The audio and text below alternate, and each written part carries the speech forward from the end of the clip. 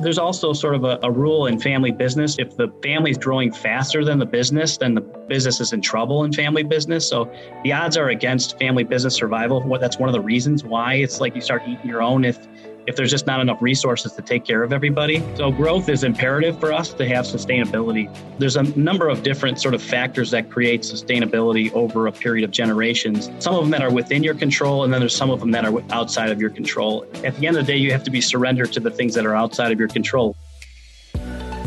It's time for the Unlocking Significance podcast, brought to you by Mosaic Family Wealth. Each episode features an inspiring story from a successful leader on their journey towards building a lasting legacy. Your host, Mosaic President Scott Highmark, is ready to shine a spotlight on lives that go beyond success towards significance. Well, today we welcome Marty Ozinga to the Unlocking Significance podcast. He's the president of Ozinga, a bulk materials and concrete solutions provider headquartered in Chicago and recently named a Chicago Tribune top workplace. Ozinga employs more than 1,400 employees who are responsible for the foundations of projects that we're all familiar with, like Guaranteed Rate Field, where the Chicago White Sox play, historic Soldier Field on Chicago's lakefront, and most recently, the concrete being used in the extensive renovations now underway at O'Hare International Airport. Marty, first of all, thank you for joining us and welcome to the podcast. Thanks for having me, Scott. It's good to be on with you. Well, thank you. And your family's business story is just fascinating as I've come to learn it. You're the fourth generation leader of this family business that began in 1928. It's truly a classic all-American success story. And just, if you would, just take us back to the beginning. How did it start? Maybe just take us all the way back to 1928, if you would. Sure. So my great-grandfather, his family actually came to the country in the late 1800s, 1892 or 1893, I believe it was. He was very young, to the south side of Chicago.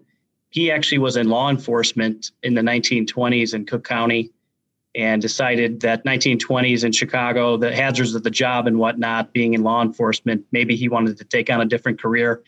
Quite a notorious time in Cook County in Chicago. And so he along with another gentleman, started a business as a coal delivery business, just the horse and a wagon, delivering coal door to door for home heating fuel at the time. Just a little piece of property out sort of in a rural area on the south side. He had a rail spur and just brought in rail cars of coal and just delivered it door to door to people. That was 1928, as you said, shortly before the Great Depression. The Great Depression sets in, and he had a wife and 5 kids, and sort of mortgaged everything to do it. Shortly thereafter, all of a sudden he was in trouble, and he almost lost the business within a couple of years of starting it. Barely made it in the end. Coal was, because it was home heating fuel, it was one of these things that they had to have. And there was some subsidies back then too, just to keep people's homes warm and other things. So it was a necessary product to be delivered to people. So for that reason, he kind of credited that and a loan from his mother-in-law and some prayers and everything else. They did weather that storm, and that's how it started. The next generation was my grandpa and his 2 brothers. They took over the business a few weeks after Pearl Harbor, actually, in January of 1942. And that same year, all 3 of those brothers were called into World War II. So a rough start for the next generation as well. They weren't sure if they were coming back. So the business actually closed down for a couple of years during the war. My great-grandfather at that point was kind of tired, and he lost his workforce. He decided that he didn't really want to gut it out during the war. So he let the business close for a couple of years. But they came back, they all survived, and they dusted off the equipment. After the war, there was sort of a post-war building boom all over the country, certainly in Chicago.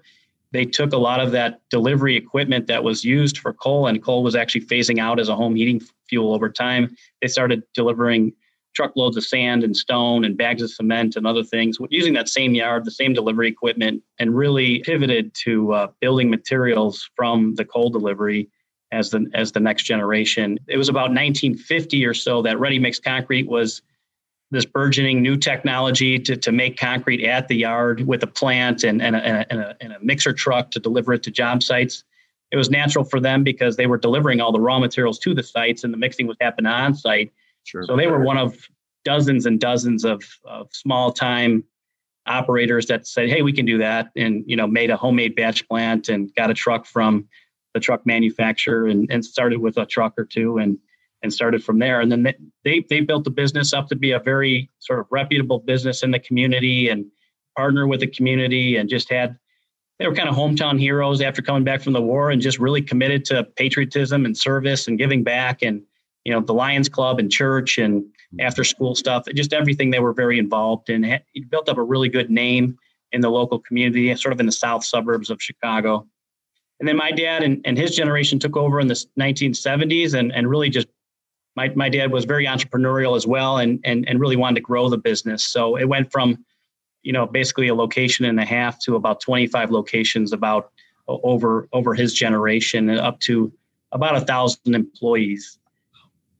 I have 5 younger brothers. There's 6 of us brothers. We have no sisters. Our generation started coming in part-time, like through school and doing all the jobs that no one else wanted to do, kind of jobs, and, learn the business from the ground up, like the previous generations. And we took over officially in 2012. My dad sort of handed the reins over to my generation in 2012. And so it's 6 brothers and a cousin in my generation. And this year we're 93 years in business. The bio's a little dated. We're about 2,500 people now. And, just the company keeps growing, and we're mainly in the Midwest, but we have operations in South Florida, sort of Miami-Dade, Broward counties, more and more operations in different parts of the country, more on a contracting basis here and there too. That's the long and the short of it. But wow, thank you for sharing that. It strikes me as I hear that. How do you keep the legacy alive of those stories of your great grandfather mortgaging everything, almost losing everything, of closing the business, around World War II, just all those traumatic stories? Because a lot of people probably that come into your company now, or even in the community, just see this successful 2,500 employee operation, but they don't know the history and the heritage and from where everything came. So how do you keep that alive inside the company, in the family? Yeah, we try to communicate like crazy. Just keep communicating. We've invested a lot of money in communication, even doing this. I mean, it's a pleasure to tell our story to whoever wants to listen. We just keep communicating it over and over and over again, just trying to remind ourselves as much as anybody else of where we came from and how easily it can go away. Through the pandemic, we drew on those stories. Hey, we survived the Depression. We survived World War II. We will survive this too. And it made us better. There's some of the things that were challenging actually created opportunities. We try to just tell the stories over and over, sort of that oral tradition of, telling the war stories, metaphorically speaking. I think that's been a big part of our boardroom, just telling stories of, to our managers and stuff, where as owners in particular, this is how we think, this is the lens we think through life. This is how we've been here, but not quite like this, but we have been through trials and different things. It keeps us humble. And it's those stories, I think, that keep us grounded. Absolutely. Continue to cascade those stories and remind people that, history doesn't repeat itself, but it rhymes. Right. And that helps you as you move forward. And I'd be remiss if I didn't say publicly, Marty, I'm so sorry to hear of the passing of your father. And I know that's got to be incredibly hard and still fresh in your mind. But if you're open to that, I'd love to hear how you've been reflecting on his impact. I mean, you talked about the business impact, and he really was, quite the visionary in 1970 to go from a location and a half to 25 locations, 2,500 employees. Sounds like he was a real catalyst of tremendous growth. How do you reflect on your dad's impact, both in the business and maybe outside the business? Yeah, my dad was one of a kind. I mean, I guess we could say that about all of us, but he was very entrepreneurial, very bold, very color outside the lines kind of guy. I think in many respects, he was the mentor to all 6 of us, whether us watching him growing up, at home, the way he conducted himself at work. We spent a lot of time with him, again, listening to those stories. Yeah, it's been about 6 weeks now, I think, about since he passed. It was very sudden, 71 years old. My mom passed about 10 years before that. So all of a sudden we're the adults in the room, it's like what? And I'm 45 next month, and I'm the oldest of 6. My brother is 35. So we have 29 kids between the 6 of us. So yeah, I mean, just the patriarch of the family and the visionary for us. And it's just, at this point, it's torch bearing, like it's our turn. He's prepared us well for this moment. I think that's one of the pieces of his legacy, is that he was a big believer in young people and giving responsibility to people at a young age, because he got that opportunity for himself at a young age. His legacy continues to live in my mind and through us, and it's an inspiration maybe now more than ever because of that. So absolutely. Well, thank you for sharing that, and it'll be fun to watch kind of what you and your G4, I guess, what you all are able to do and build upon the legacy that your father, your grandfather, your great grandfather have built. And speaking of that, how do you think about the expansion? As you said, you start in cold delivery and now you end up doing all kinds of different offshoots of that. Obviously, concrete's a big part of that. But how do you think about expansion as you move forward? Can you see kind of how the company will evolve in the next 20, 30 years during your leadership? Or is that just kind of an everyday evolution? Or you think about it from where it came to where it is? How do you think about it as you move forward? Yeah, I think about it in terms of kind of a force multiplier of sorts. If you get the culture right and you cast that vision of that you want to grow and, hey, this is what our expectation is. First of all, you put a megaphone to, hey, these are our intentions, and then you start to attract like-minded people who are interested in doing that too. And so you surround yourself with people, and it starts with the family, and we're all sort of equally yoked in that spirit, because like I said, my dad mentored us, and he didn't believe in sort of coasting. He said, you're either going forward or backward. There's no such thing as coasting. You can't just say, hey, we arrived, now let's kick our feet up, because you're going backward at that point.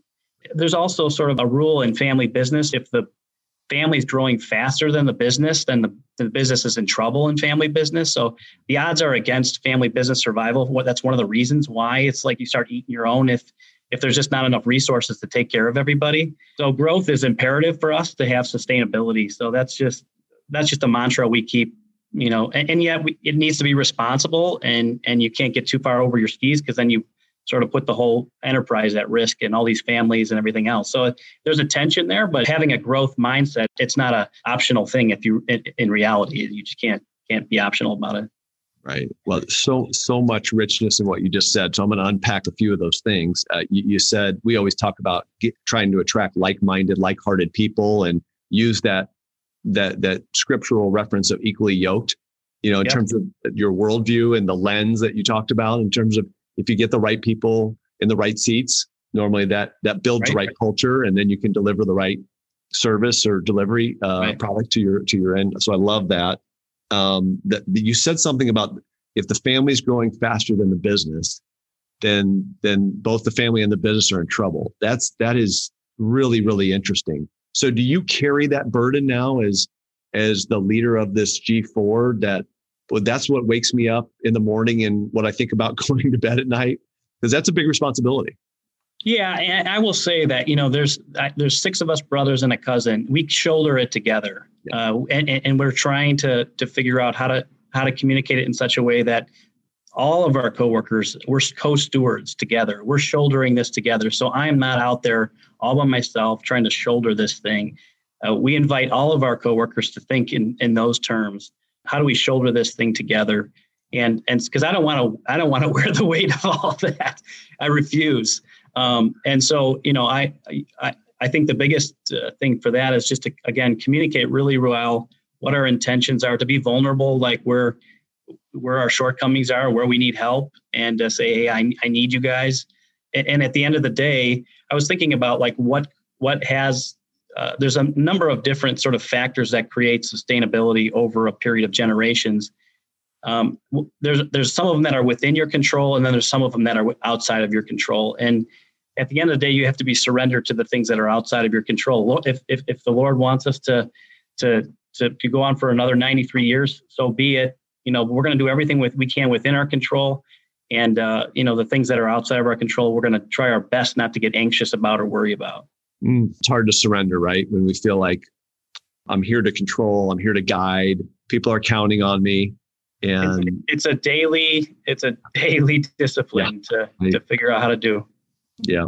But being vulnerable, having that co-stewardship, doing with other people that are like-minded, like-hearted, and knowing ultimately that, the outcome's up to, we're maybe responsible for the inputs, but the outputs and the outcomes are up to the Lord. And to have that posture helps me for sure. And sounds like it helps you as well.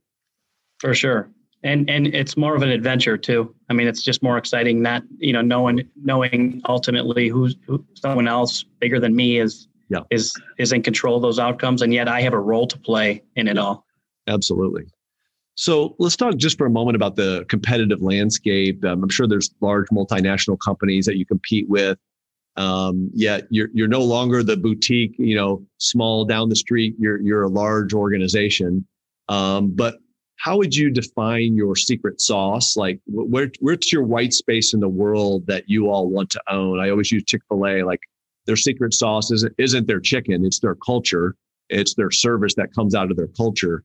But what is the secret sauce at Ozinga, and how do you perpetuate that as you go forward competitively and culturally? I mean, it's going to be cliche, but at the end of the day, the secret to our success is our people. It's not some patent that you have. It's not some technology that other people do. I mean, I always try to remind our folks that, a lot of our competitors, they have the same make and model of trucks. They have the same plants. They have the same tracking systems, whatever technology is available, but they don't have our people. At the end of the day, there's only one you in the entire planet, and you're on our team. We only have us. But it's not just people and the right team. It's what is the environment that's going to create people to trust each other and to really live into their God-given potential and in the right time, in the right place for the right opportunity. Right. Yeah. And nourishing that environment so your people can thrive. Yep. Is part of your role and your siblings' roles is to create that environment so people can thrive. Yeah. Speaking of environment and values, I know you all talk about being a values-based organization and leaning on your core values. I know, again, a lot of people slap core values on a wall and on a chalkboard and put it on the website, but how does that live itself out day to day inside your organization?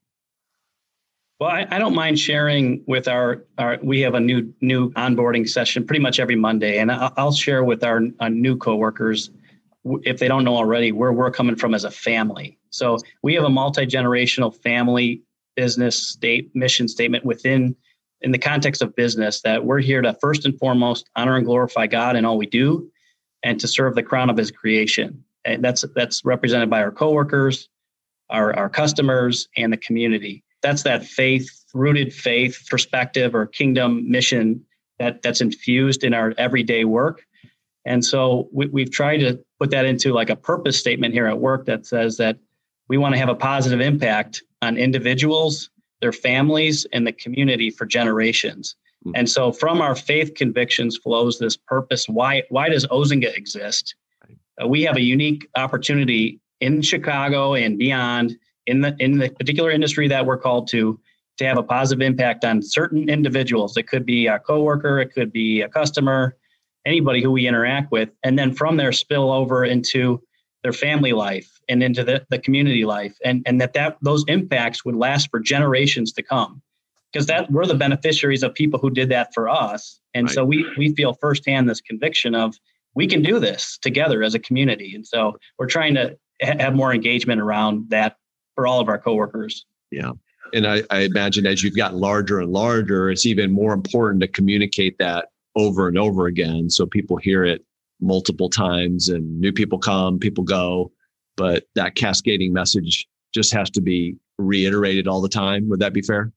Yeah. I mean, I think that's one of the things for me as a leader that I feel like is the biggest learning lesson. And I think it's somewhat generational too. I think previous generations, they were, quieter about it, and they just let their actions do the talking. But nowadays, with all the tools that are available to us and the size, to your point, the size of the business, we can't assume that people just sort of read our minds or understand where we're coming from, and you just have to beat it to death. You just have, and through every channel that you can, of this is who we are, this is where we're coming from, and this is why we do what we do. And it holds us accountable too, because the more you say it, the more you better sort of live up to it. Otherwise, you're a hypocrite. So the more you sort of vocalize something, the more it holds you accountable to actually doing, I find anyway. So absolutely. That reminds me of, my wife reminds me of an Andy Stanley quote, the pastor in Atlanta. He says, unexpressed gratitude is ingratitude. And she says, if you don't tell me that you appreciate me, I don't know that you do. And I'm like, well, I think about it. I actually believe, like, I really do appreciate that. And she's like, I know, but if you don't tell me, I don't know it. And so I'm reminded as a leader that you have to tell people and tell people and tell people, because they can't read your mind. And the larger you get, the better you got to be at that. Yeah. And we have a whole team now, a communications team, you know, and one of them sitting here with me, making sure my technology is working right. You know, where this is a full-time job for a team of people to make sure that we use all the tools that we have at our disposal to get that message out there. Yeah. Okay. So I'd be remiss if I didn't ask you, you've got 29 kids among the 6 brothers. So that they're G5, right? So Are any of them in the business yet? And if so, what are you doing to prepare them at the various ages that they are to be in the same position that you are 10, 15, 20 years from now?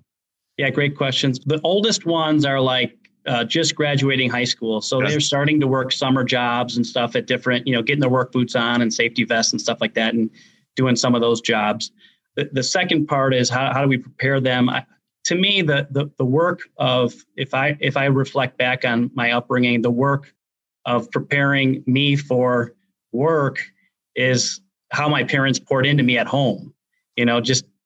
Just simple things like picking up after yourself and treating people with respect and a whole host of other things that I taught at home. So we're trying to encourage, hey, don't think too much about trying to, how do you get your kids to work kind of thing. Just try to do a good job of pouring into your kids, doing what's right. And someday that there'll be dividends but we do a lot of family get-togethers.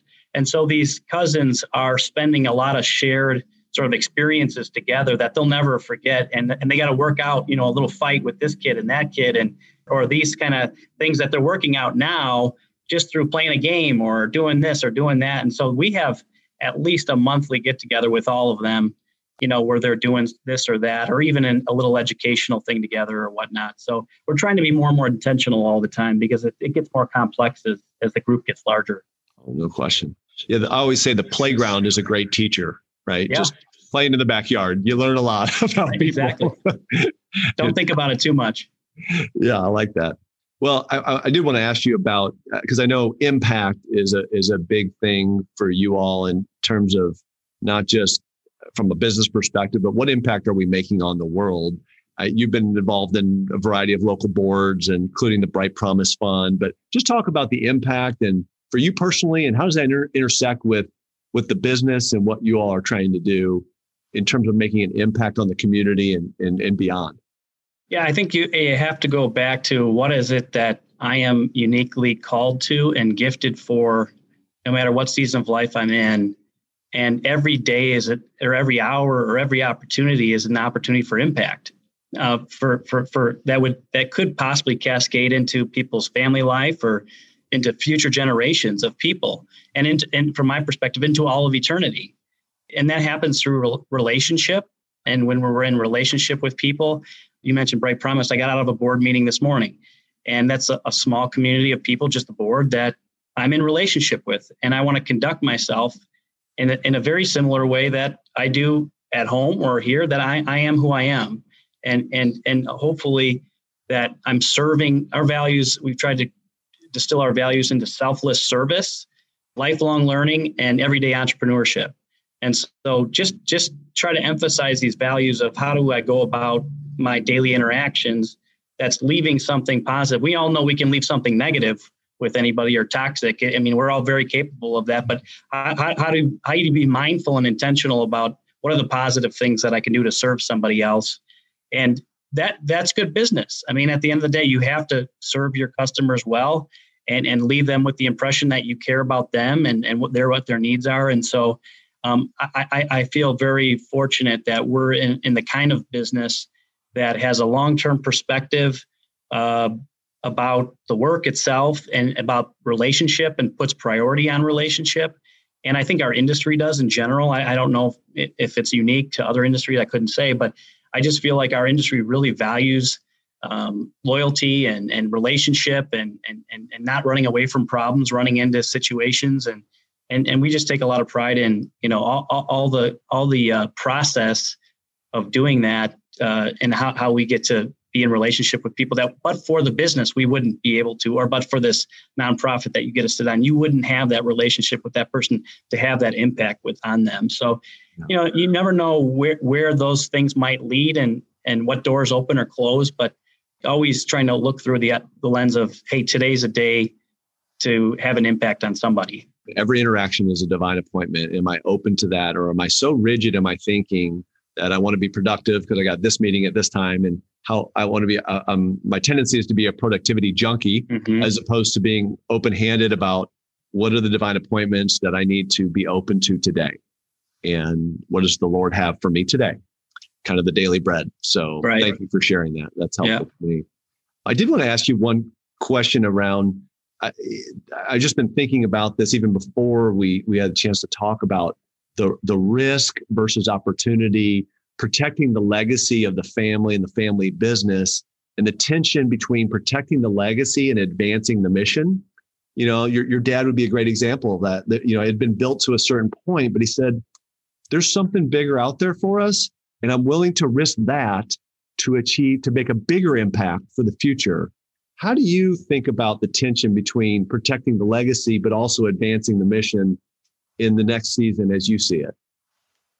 I don't want to be redundant, but to me, the legacy is that, the risk taking and making sure that what was left behind, it's more about taking that risk. Otherwise, you won't have it.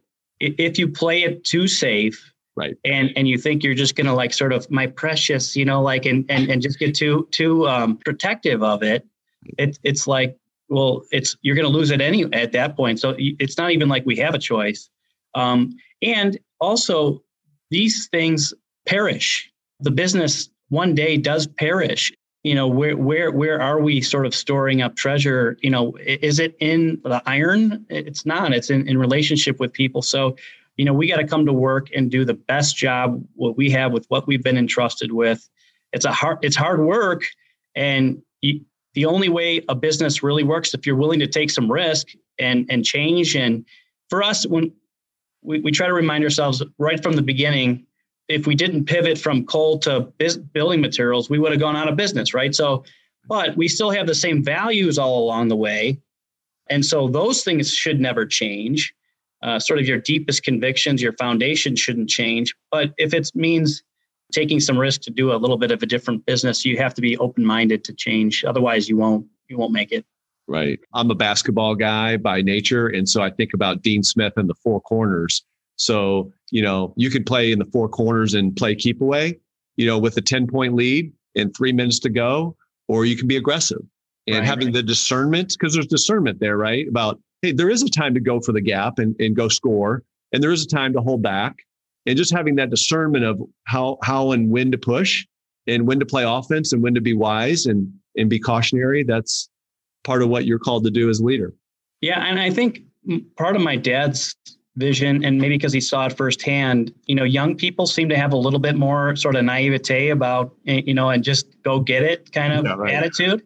Yep. And he's sort of like, that's what I did. I didn't care who told me, it's just, I was going to try it myself. But as you get older, maybe the tendency is to get more conservative. So let the young people just, give it a shot at a young age, because they're a little bit, and that's what Jesus did. He found some young guys who just didn't know any better. They hadn't been there and done that. Oh, that'll never work. We already tried that. No, it's just like, I don't know. We're just going to try it. So, so I think there's something definitely to an age thing, allowing young people to go for it, because it's just like, they'll just go for it. Not, because they're not as conservative. So generally speaking, it's not always the truth, and older people aren't always not risk takers either, but it's just as a rule.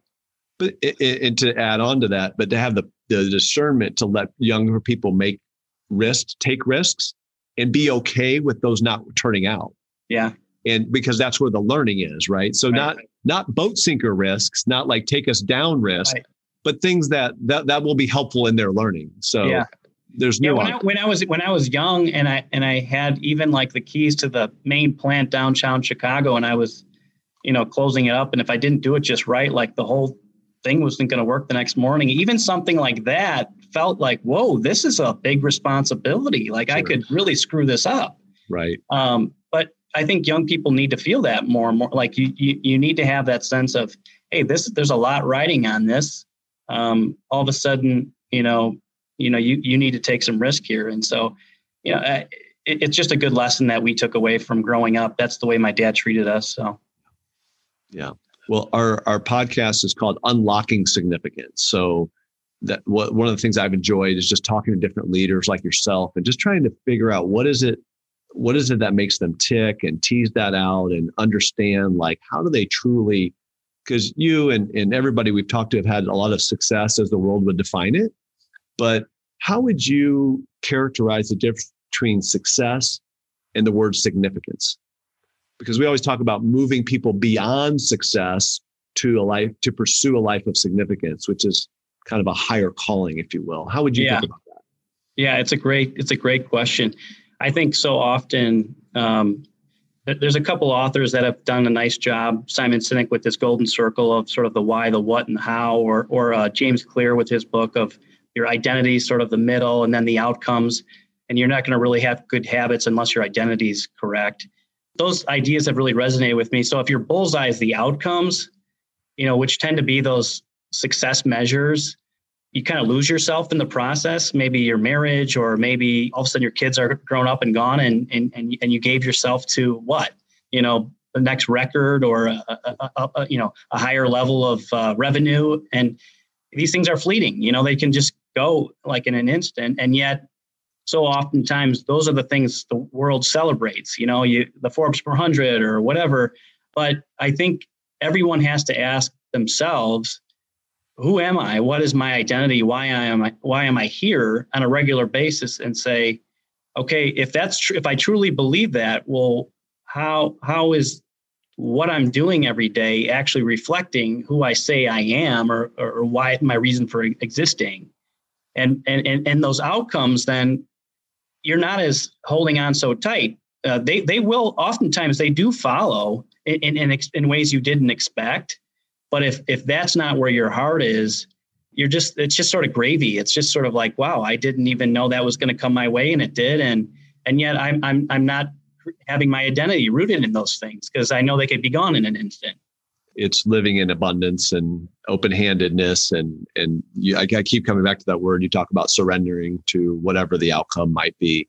I have a good friend that says sometimes good things actually aren't good for us. And sometimes what we perceive to be bad things are actually the best thing for us. And are we open to those outcomes for our growth? Because God may have a different plan than we have for ourselves. So, and no matter what, it's not easy. Like no matter how many times you learn it, it's just a strange thing. Why it just becomes, you have to relearn it over and over again, and reorientate yourself. And it's not an easy thing. Yeah. It's somewhat counterintuitive. It's kind of the opposite of what the world says. You have to train your mind over and over again to do that. Yeah. Well, Marty, it's been a true pleasure to spend time with you today. I'm super inspired by hearing your story. And not only is it a true kind of classic multi-generational family success story, but just the culture and the values and being able to cascade that generation after generation and build upon the legacy that you all have and do it in a way that has a huge impact, not in just in this life, but in the next life on your customers, your employees, the community. And so just want to thank you. I've learned a lot in the last 35 minutes. So thank you for spending time with me. I know it's going to be a great blessing to so many. So thank you. Thanks, Scott, for having me. It's been good to get to know you. And also, I just want to say that just hearing and meeting some of your friends through your podcast and the commitment to the St. Louis area in particular, it's inspiring that, in different parts of cities that are, different, not as good, but different. We didn't talk about the Cubs-Cardinals thing. We're going to leave that alone, aren't we? Yeah, no. But no, it's really a true inspiration to me to hear you and just keep up the good work. I'm happy to. It's an honor for me to be on it. Thank you so much. Thank you for listening to the Unlocking Significance podcast, brought to you by Mosaic Family Wealth. We invite you to connect with us at unlockingsignificance@mosaicwealth.com or by visiting our website. If you haven't already, please subscribe, rate, and review the Unlocking Significance podcast on Apple, Spotify, or wherever podcasts are downloaded. At Mosaic Family Wealth, our team of experienced wealth advisors will guide you in understanding how to maintain and grow meaningful wealth that goes beyond just accumulating assets towards building a lasting legacy. Join us again next time as we continue to spotlight lives that go beyond success towards significance.